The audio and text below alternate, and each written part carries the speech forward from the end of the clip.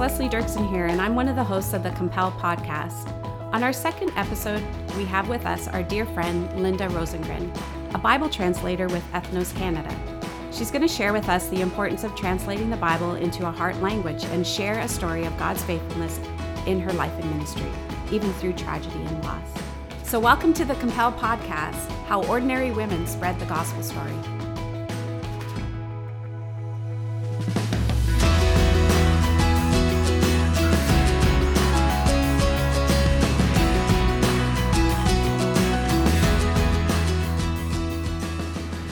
So exciting to have you here today, Linda. And I'm just excited to hear your story about the Wana language translation and how you translated the Bible into their language. So thanks for coming. I'm excited to be here. Linda, it's been 40 years since you've moved into the Wana village, and that was back in 1979. Can you share how your family and team decided to go there? Well, we had heard about the Wana work when we were still in language study on a different island. And especially my husband was really drawn to the story and felt the Lord putting a burden on his heart for the Wana. And then when we moved to that island after language study, we kind of got diverted for a little while. We were doing supply work and government work for the team that was already there working in the Laoje. And we worked for 2 years doing their supply, first in the capital city and then in a small coastal town, the halfway point. But during that time, we were about ready to move into that tribe. And then the Lord sent a little blessing, and I was pregnant with our fourth child.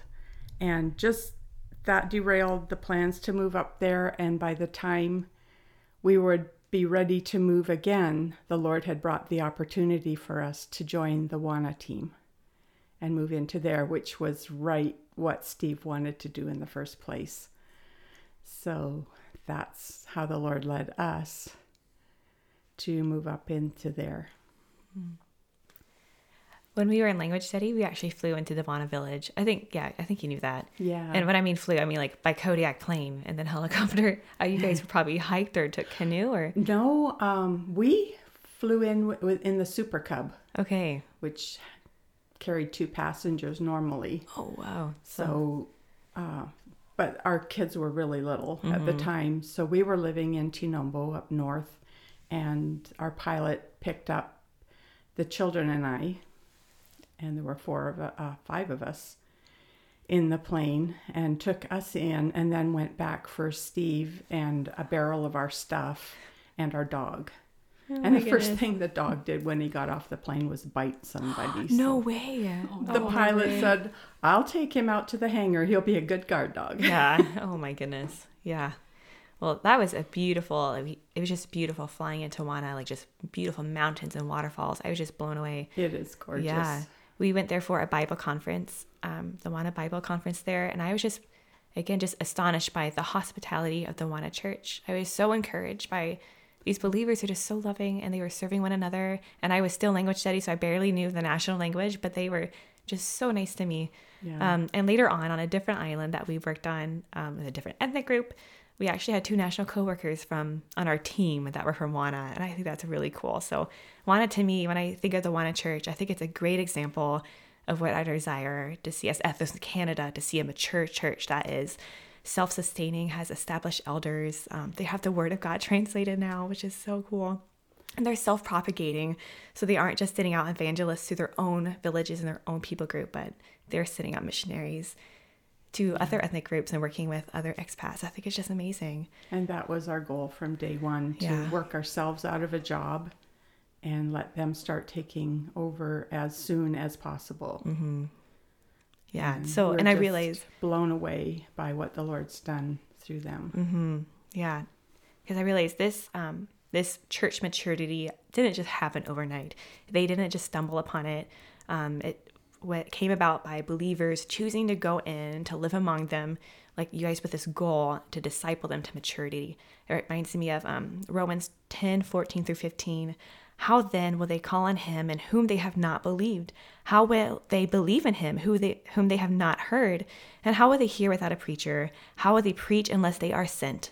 Just as it is written, how beautiful are the feet of those who bring good news of good things. So that's what I'm just so encouraged by your guys' story. So Linda, can you tell me how you were involved in the Awana Church plant and what some of your roles were over the years? Well, the first way we were involved was just in language and culture acquisition. And it was both challenging and helpful to have 4 small children because children are great bridge builders. Yeah. And you can hold a baby in your arms and get the names for all the body parts and without being awkward. And the people there just loved our kids so much. And so language study, it was, we were only there for 2.5 months before we went on our first home assignment. And then we moved back in there and we were there for a full term. So we learned a little bit of language before we left for home assignment, but got plugged right into it when we got there. And besides that, over the years, well, I had my kids to teach school for the first couple of grades and did some team teaching on that with one of my coworkers so that she could learn the language. And then she did it while I learned the language. That's I should really say cool. Began to learn the language. We're still learning the language. And I also, over the years, have done things like first aid for the injuries and things because my husband can't stand the sight of blood. So someone would come with a huge wound and he would yell, "Linda!" So we did that and taught some health classes to give them some basic health information and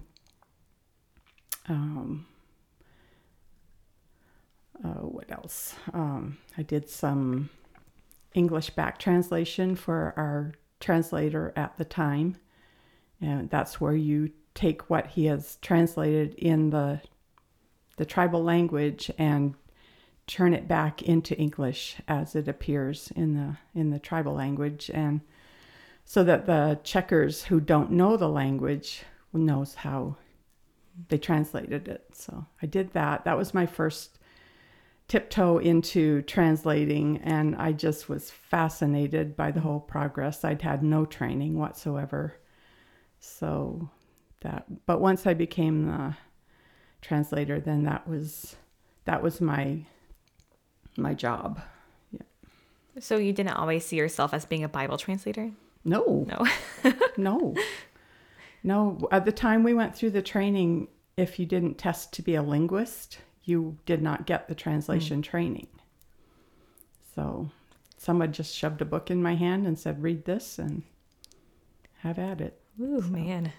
So now, how long have you been translating for since you started then? How long do you think that's been? Since 1986. So What's that? 33 years. 33 years. Well, man. 32. I Okay. finished last year. Yeah, that is so exciting. Yeah. So why is Bible translation important? Like, why don't you guys just use the National Bible Translation? Where does it fit in the big picture of seeing this church coming to maturity? Well, for one thing, there are people, especially the older people in the tribe, who don't know the national language. They've never learned it. And for another thing, a national language, it would be like if I had learned Spanish. I could read the words, but they wouldn't speak to my heart the way that English speaks to my heart, because it's my heart language. Yeah. And it's the same with these groups of people that their heart language, the Awana people's heart language is Bahasata. And if they hear it in their own heart language, it just means so much more. And they have expressed that it means so much to them to have it in their own language. Yeah, it's really cool. You guys moved back to Canada back in 2001, is that right? Yes. What you guys were evacuated from your island due to religious unrest, but yet you guys continue to do translation from afar. Mm-hmm. Why did you guys decide to do that, and what did that look like? Well, we had a burden to get God's word to them, into their hands, and the Lord just made it possible. That's about the time that email was becoming more of a thing, and we were able to communicate with a couple of our families that located in the city and had Wi-Fi. And so I was able to check things that way with them. And the Lord just put everything in place for us to be able to just continue on with the translation, even though it took a lot longer that way. And then when I would have enough prepared to go and have a check, then we would go back to Indonesia and meet together with a few of the Wana people and with the consultant and get our checks done that way. How long have you guys been in Asia Pacific for? Like since you guys set foot for Language City? Since 1975. 1975. Okay. Wow. So you've lived there 25 plus 19. I'm really bad with math. What is that like? So am I. That's why I didn't give you a number. Older than me. So you guys have been living in another culture as well as in the remote jungles of Asia Pacific for quite some time. I'll just say that. What have been some challenging or difficult situations or experiences you have gone through because of your choice to be involved in overseas church planning? I think separation from family is a big one. Not only our family back home, but also our children, because at that time you were very much encouraged to send your children to the boarding schools. So we did that, and the Lord gave them good experiences, which we were very thankful for. But that's, it's always a challenge. You turn around and go back to your empty house after putting them on the airplane. And we decided after a while we weren't going to do that. We and our coworkers would go out to town with them and then take them to school and then get on our bikes and go on a long bike ride, afterwards together, and or if we were in the tribe, we would get together that evening for games or something, just to help each other over that initial shock. But that was one hard thing. And just illness. We had a lot of illness, malaria and other things. What about with kids? Like you mentioned homeschooling kids. Was that hard? Oh, I hated homeschooling. Yes. I'm not cut out to be a teacher. So it was a struggle for me to do that. Yeah. Not everybody's cut out to do that. But the Lord gives grace one day at a time. So looking back to see, planning a church takes time. It's not something that we just go down and do during a day, because learning the national language takes time, and then you learn the people group's language, and then you work to see them come to mature faith. So that involves discipleship and translating. This is a long haul. What has driven you to continue this ministry and come back to Canada and still be involved in Bible translation, even when, you should be retiring maybe a few years ago, but you haven't done that? What is driving you to do this? Stubbornness. Well, no, just knowing the importance and having the Wana people themselves express how much it means to them to have God's word in their language. And plus, being a perfectionist, I hate leaving things undone. We just wanted to finish well and do everything the Lord had put on our plate to do. And giving up just didn't seem to be an option. I just wanted that in their hands, and to be able to know that they had the tools to be able to, as a team, this was our passion. as a whole team, and it does take teamwork. And I'm glad I have a chance to express that. Yeah. Because our team has been amazing through all these years. And just the mutual respect and confidence we have in each other to do what the Lord has given us to do and to be there for each other. And without the team, it would have been very hard to finish. I've gone back a few times just for translation checks. And we had the last one a year and a half ago, almost 2 years ago now. And yeah, I love working with the Awana language helpers and the consultants and our coworkers.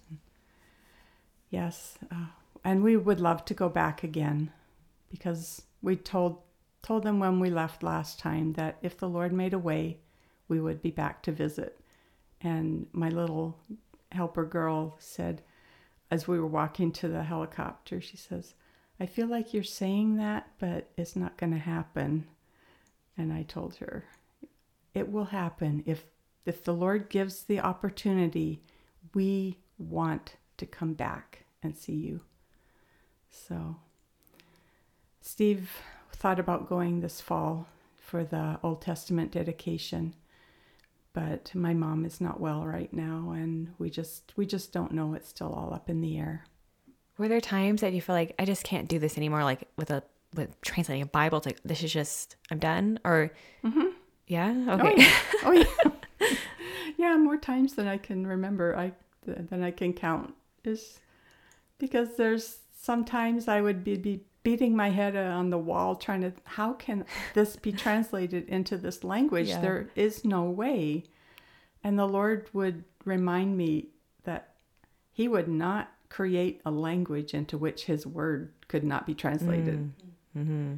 And sometimes I just had to put it all away for the day and go to bed. And in the middle of the night, he'd wake me up with an idea, and I'd have to get up and write it down. But yeah, he's faithful. That's all there is to it. We were living, before we moved into the tribe, in a small coastal town. There were no other expats for a while, and my husband was doing survey trips. We lived in a small thatch house across from the bay. It was a beautiful house. We loved it, and I mean, it was very rustic, but there was no electricity. There wasn't a phone. There wasn't even a radio. There was no contact with the outside world. And I had 4 small children under 6. And my husband would go for a week or 2 for survey trips. And at first it was fine. It was what we were there for. But after a couple of these trips, he'd come home, and then he'd announce that he was going to go again. And my heart would rebel. Say, oh my goodness, not again. And I'd have a little wine, and not drinking, but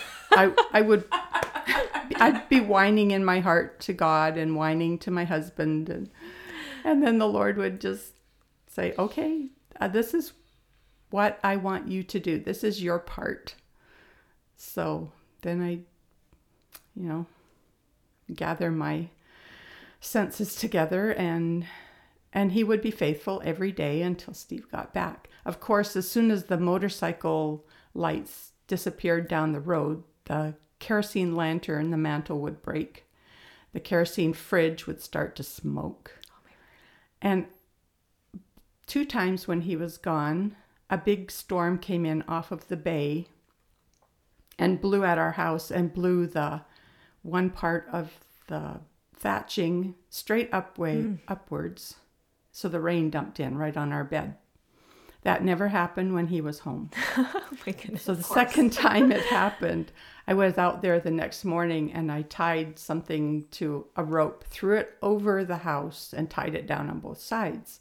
So it could never happen again. And that rope might still be there. I don't know. So back when my family, Mark and I went to the Awana Bible Conference, I remember some elders sharing how the Awana Church was born and how their acceptance to the gospel message came in response to a horrible tragedy that took place in your family. I don't think I've ever heard you share this story from your perspective. Would you be willing to share that story today, Linda? Sure. Yes. Yeah. In 1981, we had come back from our home leave that year. And in September of that year, our little boy, Kevin, our youngest, he was almost 3.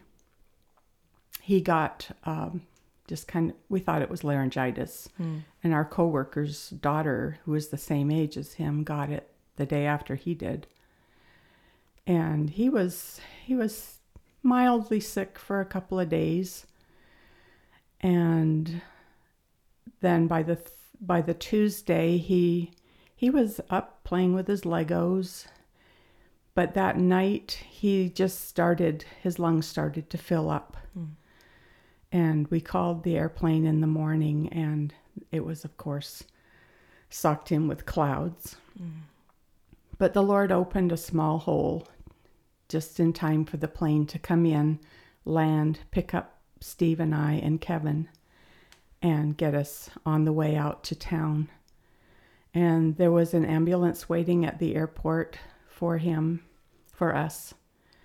But on the way to the hospital, they laid him down to give him oxygen, and we'd been holding him up all night so he could breathe. And as soon as they laid him down, he just went to be with the Lord.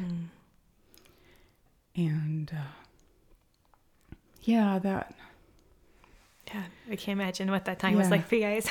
We prayed at the time that the Lord we just thanked him for the years that he gave Kevin to us, and asked him to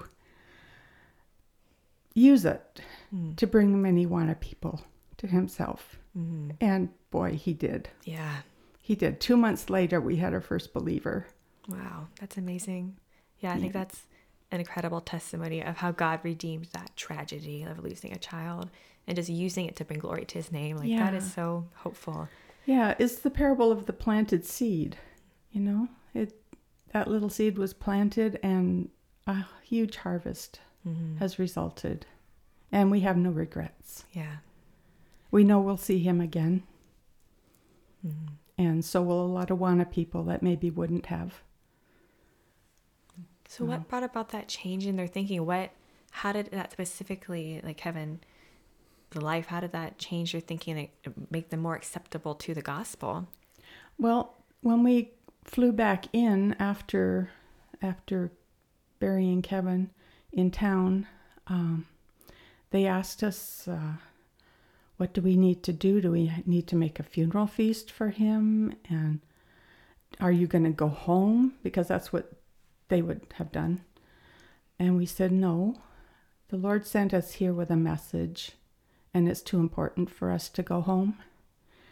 And after that, they started listening. Before that, Steve would try to teach them, and they'd be falling asleep and, tuning out. But the Lord used that to really grip their hearts and prepare their hearts. Wow, that's amazing. I think my natural reaction to when I hear situations like yours is, why? Why, God, would you allow this to happen, especially to this missionary couple who are trying so hard to do what you have commanded them to do? Have you wrestled with this question, or how would you respond to someone who is asking that same question? We have had people, just a couple of years ago, one of our Awana missionary families who work in another tribe lost a little girl. And especially the father struggled with that. And so our coworker, Ed Castile, set up a Skype session for all 6 of us to just be able to share with them and for them to share their thoughts and their hearts. And we just were able to remind them of Kevin's story and how it was his father who was the first believer. Wow. And how the Lord used that. And like if the Lord came to us at the time and asked, "Can I take this child and raise him myself?" We would say, "Of course." And that's pretty much what happened, you know. It's not any different. And I told them, the Lord gave me an analogy at the time that if you're holding something in your hand and it's precious to you and you don't want to let go of it and somebody needs to take it from you, it's going to hurt a lot more if they have to pry your fingers open rather than if you hold your hand out with it loosely in your hand. And so I shared that with Jesse and Ellie as well. And it was an encouraging time for all of us to see how they responded and how they've moved on and allowed the Lord to teach them and give them a ministry. They now understand what it's like and are able to have a ministry with others that go through similar situations. And that's what the Lord says in His Word, that He gives grace so that we are able to help others in the same way we've been comforted. Yeah. So I love that truth. I think it's such something just to hold on to during these times. What are some other biblical truths or scripture that you have clung to during these difficult times? Or what have you learned about God's character throughout your life and ministry here? Oh, He is always faithful. He always does what He says He's going to do.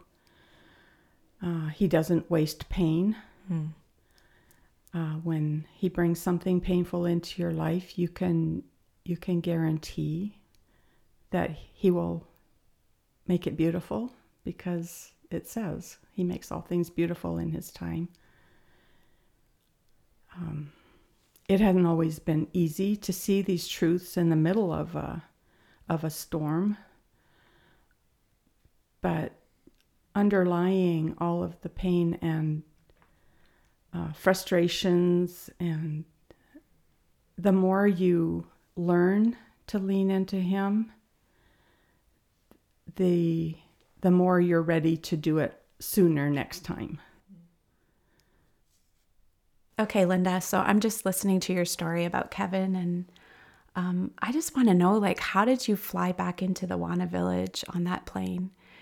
Just knowing that you buried your son, and you had the Wana people to go back to you. You had Steve and the rest of the kids, and you knew that you were supposed to be there. But was there a part of you that just really didn't want to go back? Yes, because I knew that in the house there would be a lot of reminders. His toys, his clothes.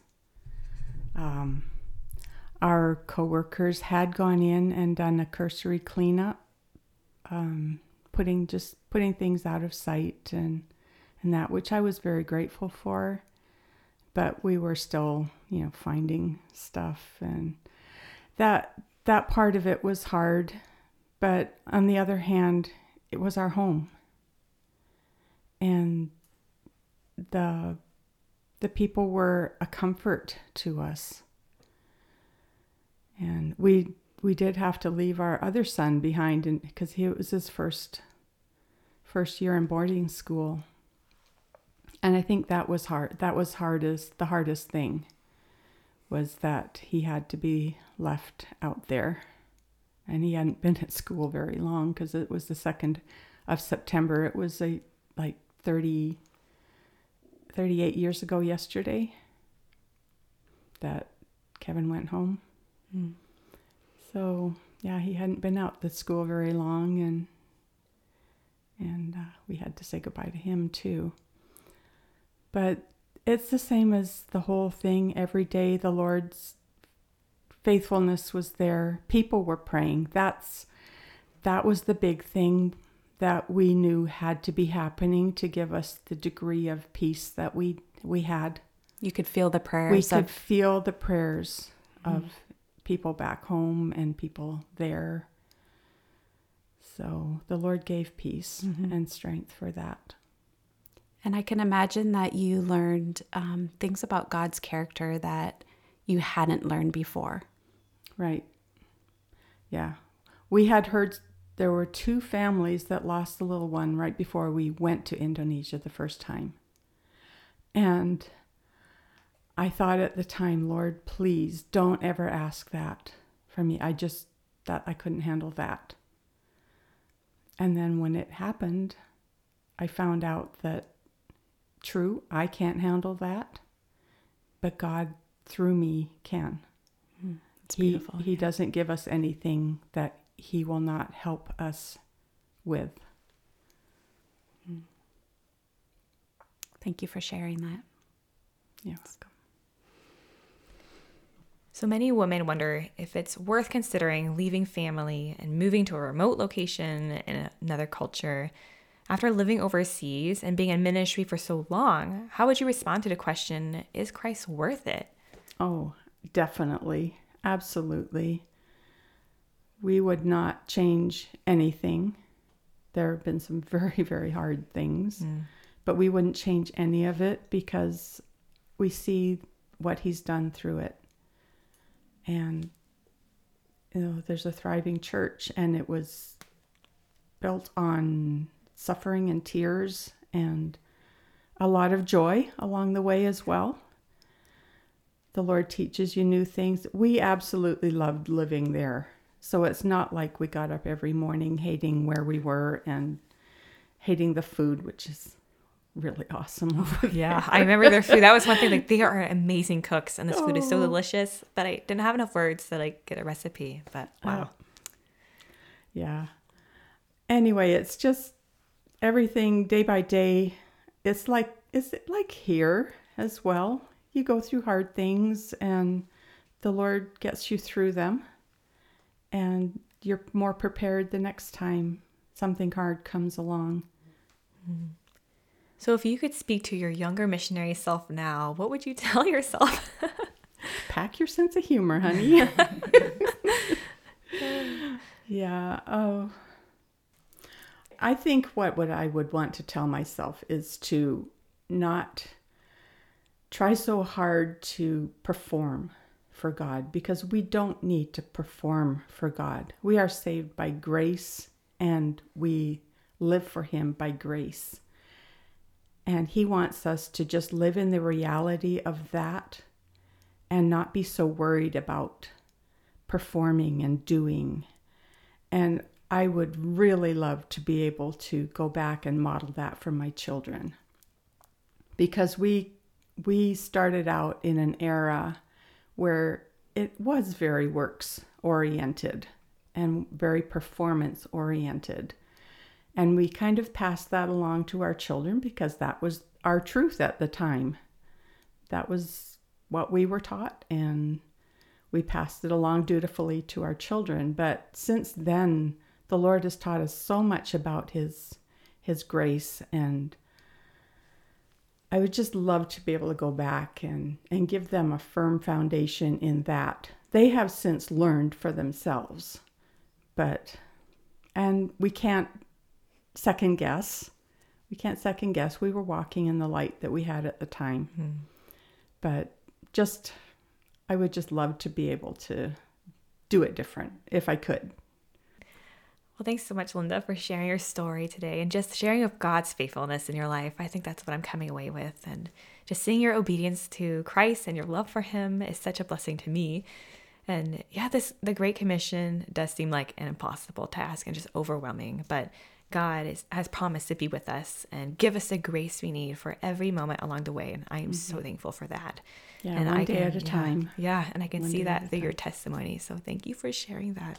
Oh, you're welcome. Thank you for the opportunity. Yeah. I hope it really helps others and lets them know that God will be there every step of the way. Mm-hmm.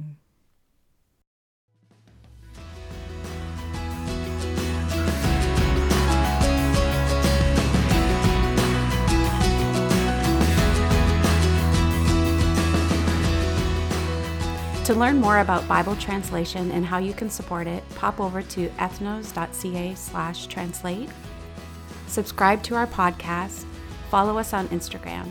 at Compel Podcast. Thanks for joining us.